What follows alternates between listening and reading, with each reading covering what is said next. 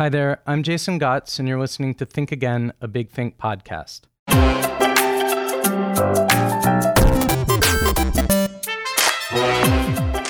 I admit it. I confess. I've got a touch of what my guest today calls progressophobia. Ever since Charles Dickens got hold of me back in middle school and William Blake after that, I've been a little suspicious of the great onward march of science and technology. Gene therapy, healthy crops, safer, more efficient forms of nuclear energy. Very nice, very nice. But what about eugenics, climate change, and Fukushima? For every problem human ingenuity solves, doesn't human nature create a new one on a bigger scale? Damn it, Spock. Can your cold, calculating reason fathom the mysteries of the human heart? But you know what? After devouring all 453 pages and 75 graphs of psychologist Steven Pinker's new book, Enlightenment Now, I admit defeat. The defeat of defeatism. The man has done the math. Since the 18th century, things have been getting better in pretty much every dimension of human well-being. Health, safety, education, happiness, you name it. And we've done it with the most reliable tools we have available: reason, science, and Enlightenment humanism. Welcome to Think Again, Steven. Thank you. So you went pretty strong after a lot of my heroes. William Blake, who else? Foucault. I'm not a Nietzsche fan, but why those folks specifically? What's this sort of neo-romanticism that you've been going against? I have nothing against William Blake. And of course, to be against romanticism sounds just so unromantic. It just sounds so nerdy or geeky or unhuman. But I do think that it's the individual that has the capacity to suffer or flourish. It's people who feel pain and pleasure. That, of course, we're all parts of a culture. But there's a danger in thinking of a human as just as a disposable cell in some larger body called a culture, with a bloodline and a language and a culture and a tie to the soil. That was a movement that was kind of tried in the 19th century leading up to fascism and Nazism. And it's a much worse idea than universal human rights and universal human flourishing. And then also the postmodernist notion that all truth is just a tactic to achieve power is inherently incoherent, because you can always ask, well, is that statement true? And if it is, well, you've just conceded that there is such a thing as truth. And if you're not conceding that it's true, why should we take you seriously? So you can't get around truth and objectivity. Moreover, the spectacular success of science is proof, if we needed a proof, that rationality and the assumption that there is a truth that we can approach has been vindicated. We really have eradicated smallpox. We really have gotten to the moon. We really do have deep insights into the workings of life and the origin of our species and countless other subjects. And so the critique, I guess, or the fear that constitutes the backlash against reason and science as guides to human behavior is that they themselves are not sufficient. Where do we get then humanism? I mean, yes, right. Exactly. So it was quite by design that I didn't frame this book as a defense of science or even just as a defense of reason. But humanism is in that title. It's the final chapter. It gets pride of place because statements of fact are not the same as statements of value. Means of getting logically from A to B don't tell you what the B should be. Right. And what the B should be is human flourishing, life and knowledge and health and happiness and richness of experience and social warmth, all the things that make life worth living. They're not hugely controversial, but and so that's plenty to go on. It's not as if you're kind of some sort of amoral nihilist if you don't accept the truths of religion or political ideologies.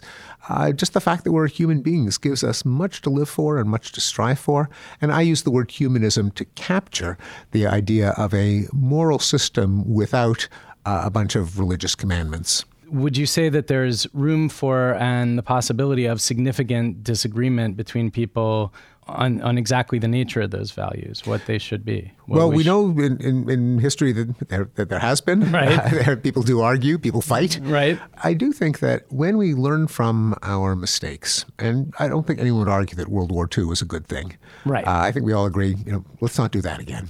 And there's some things that no matter how heartfelt your belief is, you really can't hope to convince other people of it.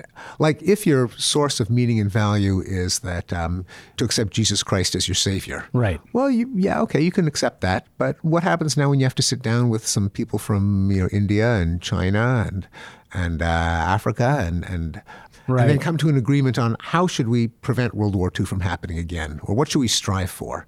Well, Jesus just isn't going to cut it, because you're not going to be able to convince everyone else that this is the source of ultimate moral value. Likewise, if you say, well, America is the indispensable nation, and we have to have a world order in which where America is great again. Right. Well, you can say that, but France is not going to go along with you. Now, what happens when you do try to get other people to go along with you? People in Japan and in France and in India. We might say, oh, geez, well, then it's kind of lowest common denominator. There's nothing that everyone can agree on. Well, that turns out to be false, because when humanity has tried, they have come up with pretty extensive lists, like the Universal Declaration of Human Rights, like the Millennium Development Goals, that when it comes down to it, there are not a whole lot of people who think that it's good for kids to be illiterate or to die before the age of 5, or to people to die of malaria or AIDS, or by and large for wars to be fought, notwithstanding the 19th century romantic militarism. But we most of us kind of learned our lesson from that, the idea that there's something inherently noble, glory, spiritual, thrilling about war. Right. Sounded okay before 1914. After that, it's kind of a sick joke. So when humanity learns from its mistakes, and when people of different backgrounds have to come together in agreement, it turns out that there is a pretty viable moral system, a set of universals, not down to the last principle. Still lots of scope for disagreement, like abortion, for example. Right. But a pretty large common denominator that comes from the fact that we're all human, and we all can reason almost by definition if we're sitting down and having this very conversation. What are we doing? We're reasoning. We're trying to persuade each other. And that's got to be possible. Otherwise, we would simply, fight about it or gather posses, and whoever has the biggest gang of thugs wins.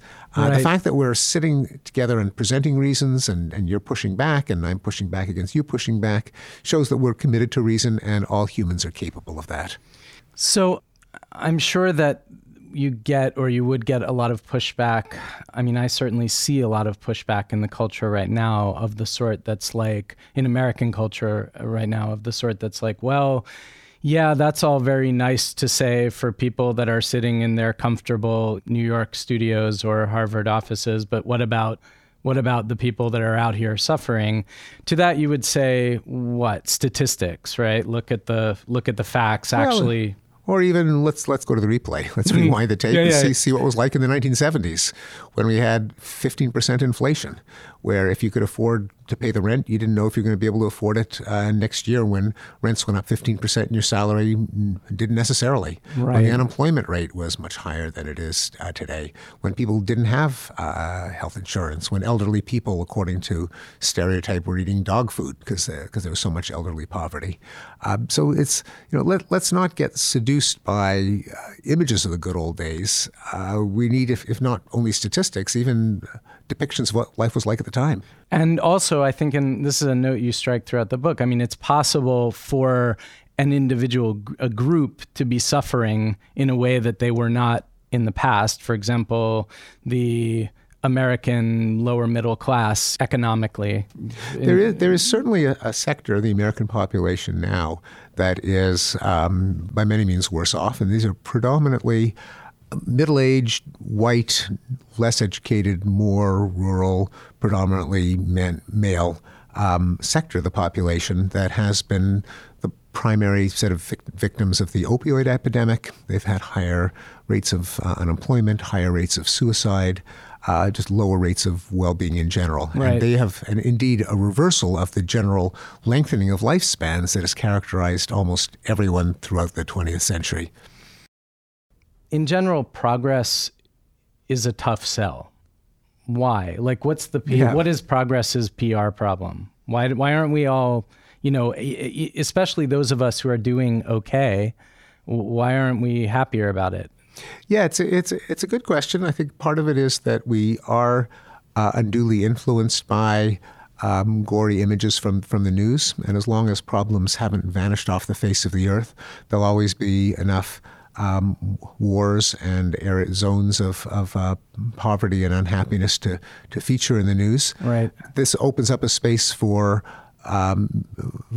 media entrepreneurs who will generate violence that doesn't cause a lot of damage but gathers a huge amount of attention, namely terrorists and rampage shooters. Right. And they just by design distort our feelings of safety, even if we continue to be very safe from terrorists. Just statistically, they generate a spectacle of violence that makes it seem as if we could be the next victims. We have this, is it called availability bias? That is, whatever is the most recent thing that we've heard about. That's right. The availability bias or the availability heuristic is the rule of thumb identified by the psychologists Amos Tversky and Daniel Kahneman as a major way in which the human mind assesses risk and probability. Namely, we rack our minds for examples, the first examples that pop into mind.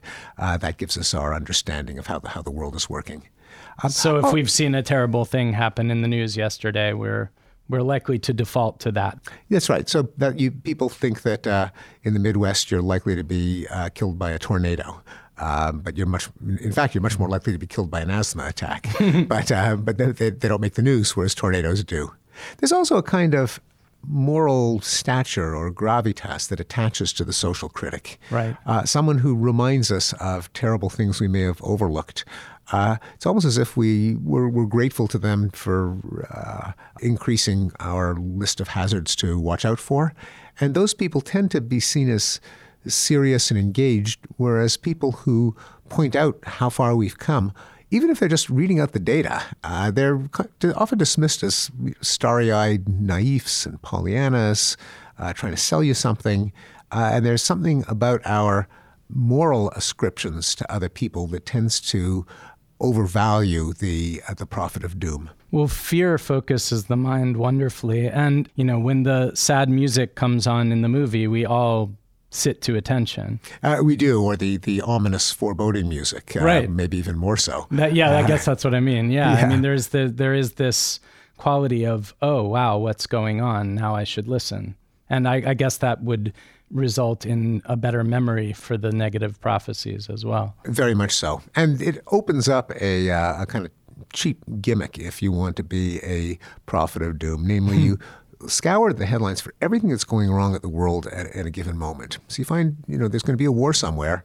There are terrorist attacks somewhere else. There are maybe a local epidemic somewhere else, an Ebola outburst. And you put them together in a list, and it's always going to look as if civilization is teetering on the brink of collapse. Right. But of course, you don't have the list that is much longer and much more boring of countries that are not at war or cities that have not been shot up. Right. Those don't make for compelling narratives, but they do make for reality. Yeah. Well, and I mean, I'm not sure what the obvious remedy for that tendency is at this point. I mean, a book like yours, I found it extremely compelling and important, and I read the whole thing. But in a climate of, quick media bursts where people are tending to pay attention to whatever, bleeds or moves quickly, I don't know how you overcome that at scale. I mean, it seems like, according to your book, it seems like in a way we maybe don't need to because things are kind of getting better anyway. But no, we really do need to. Okay. Okay. Because electoral politics is affected by perceptions. We saw that most dramatically in the 2016 American presidential election, where Donald Trump ran on a campaign that the cities are infested with crime and there are no jobs and the schools are failing and we're all liable to be killed by terrorists and no one has any jobs anymore, all of which are pretty much out of touch with reality. But ironically, abetted by narratives coming from the left that the economy is wrecked and that we're living in a dystopia of inequality and police shootings and terrorism.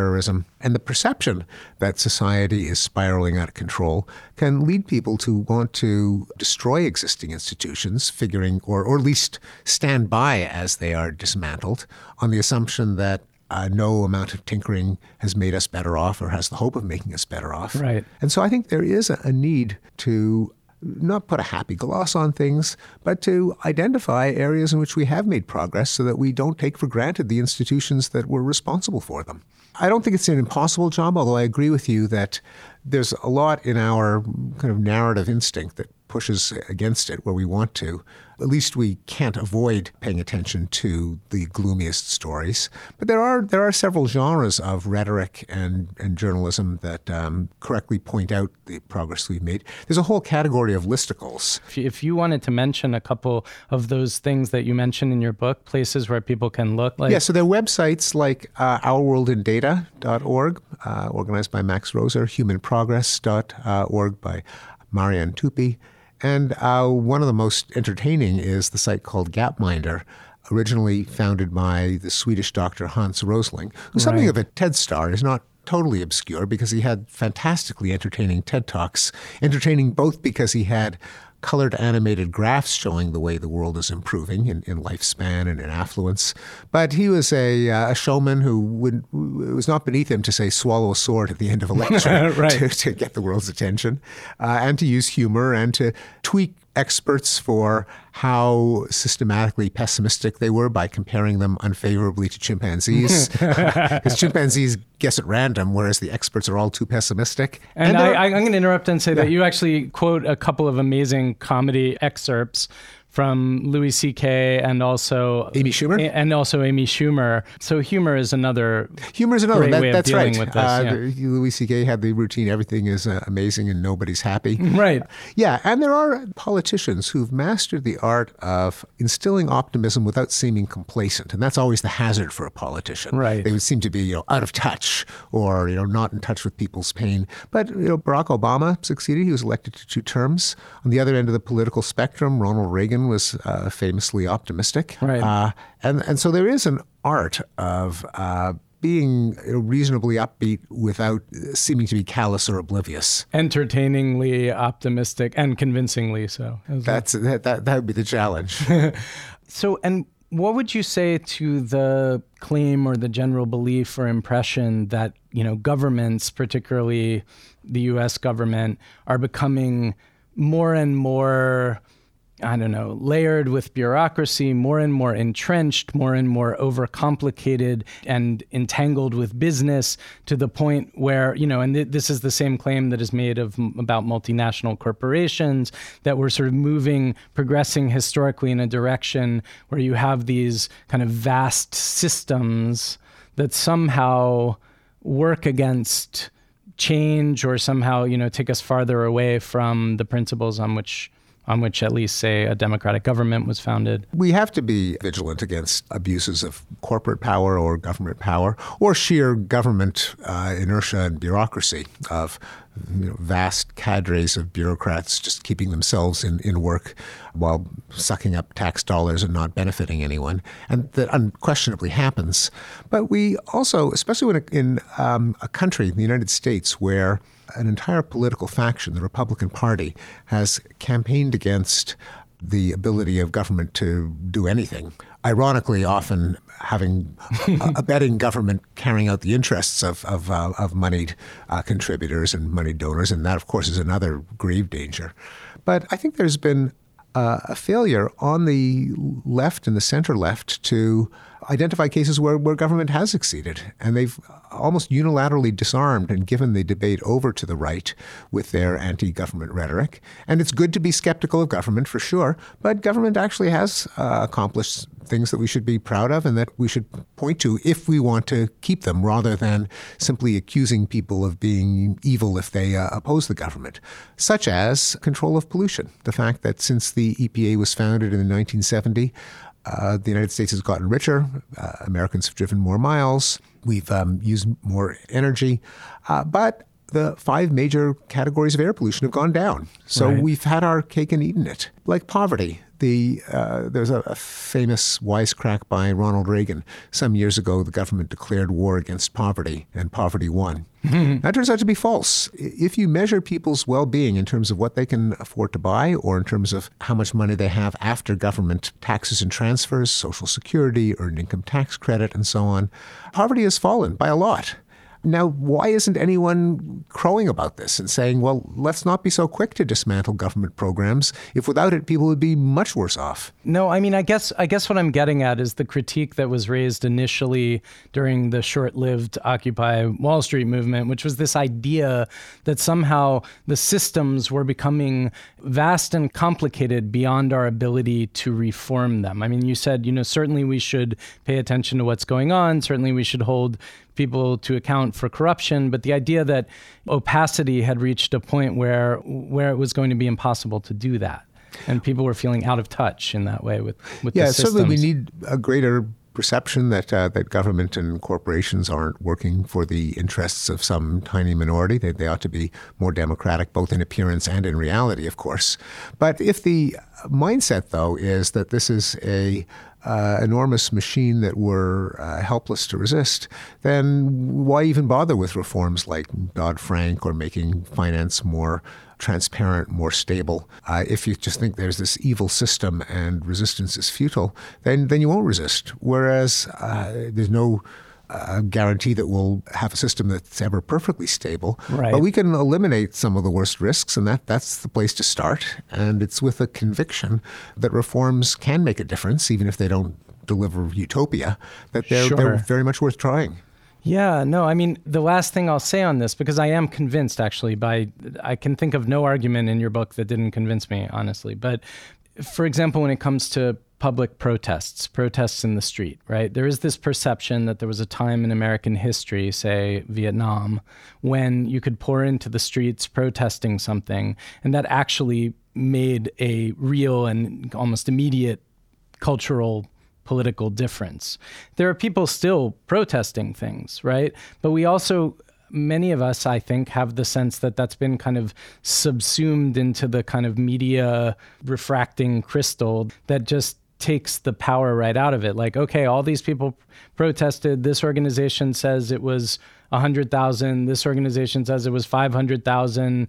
And then the protest is over, and the people that were being critiqued kind of go on business as usual, it seems. Yeah, I think we need a systematic understanding of when protest movements accomplish worthy aims. The obvious case was in the United States was the Civil Rights Movement, and there were concrete goals like eliminating Jim Crow and enacting the Voting Rights Act, which were, once they were stated, they were almost so irrefutable that the people who were opposing them just started to be more and more marginalized. You had a kind of an accumulated support just because it was so obviously in the right. There are other cases where the protest either was completely ineffectual, like Occupy Wall Street, which accomplished nothing. Right. And the reason is it did not have any coherent agenda. It was a kind of outburst of rage against a whole variety of left-wing outrages. But it wasn't a movement for Dodd-Frank or for particular reform acts. And also because it was so concentrated on street theater and so little on the machinery of political change, of how do you increase voting turnout? How do you put pressure on politicians? That it was totally outflanked by the Tea Party movement in terms of actually changing the country. So it just needed more hard-headed political tactics as opposed to symbolic expressions of outrage. The protests against Vietnam were something of a mixed bag because in 1968, the outcome of the election was that Richard Nixon won. And he, partly out of his campaign of law and order, he managed to co-opt the issue away from the Vietnam War and toward the disorder and violence and chaos at home. And that was a terrible outcome because it prolonged the war by a number of years. An additional 20,000 Americans died, perhaps an additional 1 million Vietnamese. So it's very hard to rewind the tape of history and say how the protests should have unfolded. And we're still dealing with the legacy of mandatory drug sentencing and so on, which in some ways were the result of Nixon's campaign against drugs and society falling apart. Yes, right. So it's the prisons the overcrowded, backlash, et cetera. Yeah. The backlash against popular movements, if they are seen as coming from a minority, if they're seen as scruffy hipsters, and the vast majority of people don't feel any solidarity, then it's possible that they can backfire. In the time that remains to us, let's move to the second part of the show, which is where we're going to watch a surprise video clip from a past interview that our producers have chosen. This one is Vivek Wadhwa, and we've been asked to watch just 2 minutes of it, and let's see what it's about. Okay. Despite what the optimists say, despite what Silicon Valley says, I don't see a scenario in which we'll have enough jobs for human beings. That yes, there will be new jobs created, Zumba dancers and God knows what else, all these stupid examples that tech moguls throw up about the new jobs that will be created. The fact is that these Uber drivers, these taxi drivers in New York City, even the Uber drivers that we have here now, when their jobs get displaced, there aren't going to be new jobs for them. The truck drivers, we're talking about 3 million truck drivers just in the United States. When we have self-driving trucks, which is very likely in the next 5 years or so, those middle-aged truck drivers who don't have other skills than driving are not going to be able to learn how to program robots or how to do Zumba dancing. Those truck drivers will be unemployed. We're talking about people whose livelihood depends on jobs, whose social stature depends on jobs. I mean, think about it. When we meet each other, almost the first question we ask is, what do you do?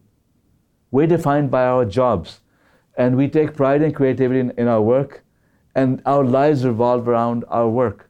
What happens when the work disappears? Even if you have all the energy you want, all the food you want, you have perfect health, you have all the things you need, you're able to 3D print your food and clothing and all that. If you have all of those things taken care of, you have nothing to do. You feel depressed. What's the new social stature over here? What do we do with ourselves? So Silicon Valley talks about universal basic income. That's their excuse for saying it's someone else's problem. It'll be okay, let us get filthy rich and let someone else worry about the problem. We can just give money to everyone. No, people just don't want money. People want a purpose in life. They want to be contributing to society. They want to be doing good. They want to be earning their keep. They don't want free money. So, I had the physicist Michio Kaku on the show the other day, and I brought this up to him, and his response was, well, we don't have blacksmiths anymore, and we're not crying about that. But I think that the blacksmiths might have been crying for a little while. And the question is, how do we manage these, if we're not going to fight progress entirely, which seems like a bad idea, how do we manage these transitions in a way that does the least harm to us? It's a profound issue for 21st century economies, how to cope with the unquestionable benefits that automation could bring, namely that you have machines doing work that is dangerous and boring and that humans shouldn't be doing in the first place, and that deliver more of what people want, more goods, more services, without necessarily someone toiling to provide them for someone else. So in the long run, this has to be a good thing. Right. The question is, how do we avoid the displacements that people who so far have specialized in these occupations will now be out of work? I think the answer can't be let's freeze the economy with what we have now. It means that we're poorer than we have to be. And a lot of these are pretty rotten jobs. The idea that it should be a goal to preserve coal mining jobs just doesn't make any sense. Right. And we also know that economies are, certainly over the long run, have been far more dynamic than we might have given them credit for. We don't have switchboard operators and we don't have wheelwrights, but it hasn't led to massive unemployment. Starting in the 70s, there was a massive influx of women into the workforce, but it was not the case that every woman who got a job displaced one man. It's easy to overestimate the pace at which jobs will be automated. Even when the famous example of truck drivers, the newer assessments say it's going to be a while before we have point-to-point self-driving trucks. That Right. It may be that on the freeway, the truck will automatically change lanes. But to get it from the loading dock onto the freeway and from the freeway to the loading dock, you're still going to need a person at the wheel for some time, at least according to some estimates.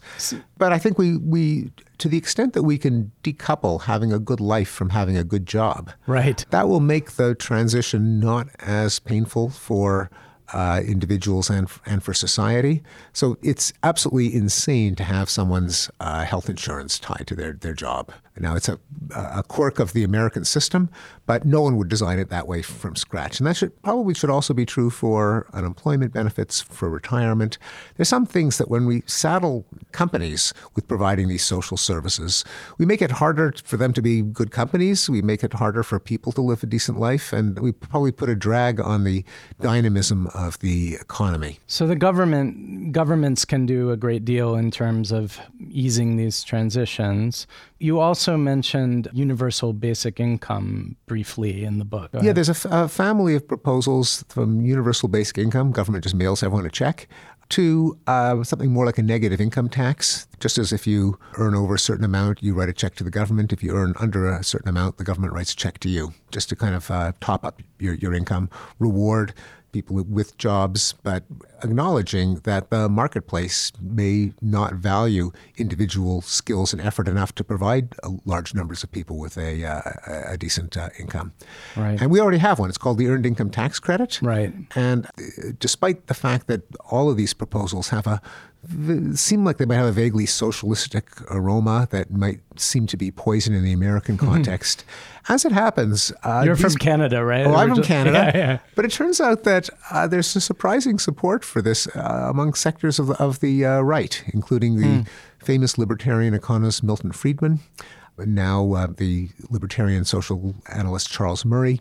Richard Nixon toyed with the idea in the 1960s. The state of Alaska, one of the most conservative states, home of Sarah Palin, has a kind of universal income from a sovereign wealth fund from the state's oil revenues. So it can be depoliticized, de-socialized, kind of. Right. And it's still not trivial to implement because you still want people to have an incentive to work. You still want to have an incentive for people to take risks. It's still going to cost money, and the rich may resist it. Right. So it's by no means a trivial policy change, but it is one that we're not going to be able to avoid just because even to have the most dynamic possible capitalist, technologically driven economy, we're going to need ways of cushioning the effects on individuals in a way that's going to prevent people from becoming Luddites and isolationists and mercantilists, and to try to wrench the economy back. And when you talk about sort of decoupling human meaning or the meaning of a life from work, what would that look like? Would that look like ancient Athens? Would we? Yeah, we do. We really don't know. It may mean, though, it could mean opportunities for effective altruism. For what if underemployed people or unemployed people tutored kids in a village in Africa over the internet, or helped in carbon capture by planting forests, planting seedlings in large swaths of land where we would really like to have carbon-hungry trees.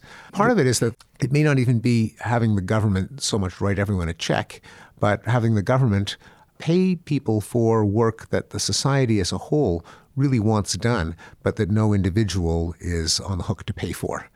And sort of like the WPA back in FDR's time. Yeah, perhaps a modern version of the WPA that would also have the advantage that people would have meaningful work. It's just that there aren't individual customers for it. It may be that the country as a whole is the customer. Got it. So the production team has asked me to ask you what other thinkers, on these subjects that you would recommend that people take a look at as well. Besides your absolutely wonderful book, Enlightenment Now. Well, certainly is at the stratospheric level of the kind of overall arc of human progress. The physicist David Deutsch, in his book, The Beginning of Infinity, was certainly one of my inspirations. I took as one of my epigraphs a quote from his book. Whatever is not ruled out by laws of nature is achievable given the right knowledge. And he steps back from kind of hurly-burly of day-to-day issues and gives the lie to a lot of pessimistic scientists who think that this is our final century or that humanity is some kind of execrable scum on the planet. It's a real humanistic, optimistic overall view. In the tradition of other optimistic proponents of science like Jacob Bronowski, the author of the wonderful series, The Ascent of Man, Karl Popper, the author of The Open Society and Its Enemies, a kind of scientifically guided humanism and rationalism. All right. And finally, I wanted to ask you, in your capacity as a linguist, what you think of a term I invented about 5 years ago in honor of you, philosophro, meaning the hairstyle that is sported by certain individuals like yourself. Who else would I put in that category? Einstein maybe was the pioneer there. Margaret Atwood, possibly. Malcolm Gladwell back in the day. I love it. Thank you for that. I'll see if I can get it into the American Heritage Dictionary. Wonderful. Thank you very much. Steven Pinker, it's been a delight having you on Think Again, and thanks for coming in today. Thanks for having me. And that wraps up this week's episode of Think Again, a Big Think podcast. Thank you so much for joining us. If you want to join and continue the conversation, find us on Facebook at Friends of Think Again, a Big Think podcast. It's a private group. You can request to join, and I'll let you in, and we'd love to talk to you there. And we'll be back next week with the author Neil Gaiman. Hope you can join us for that.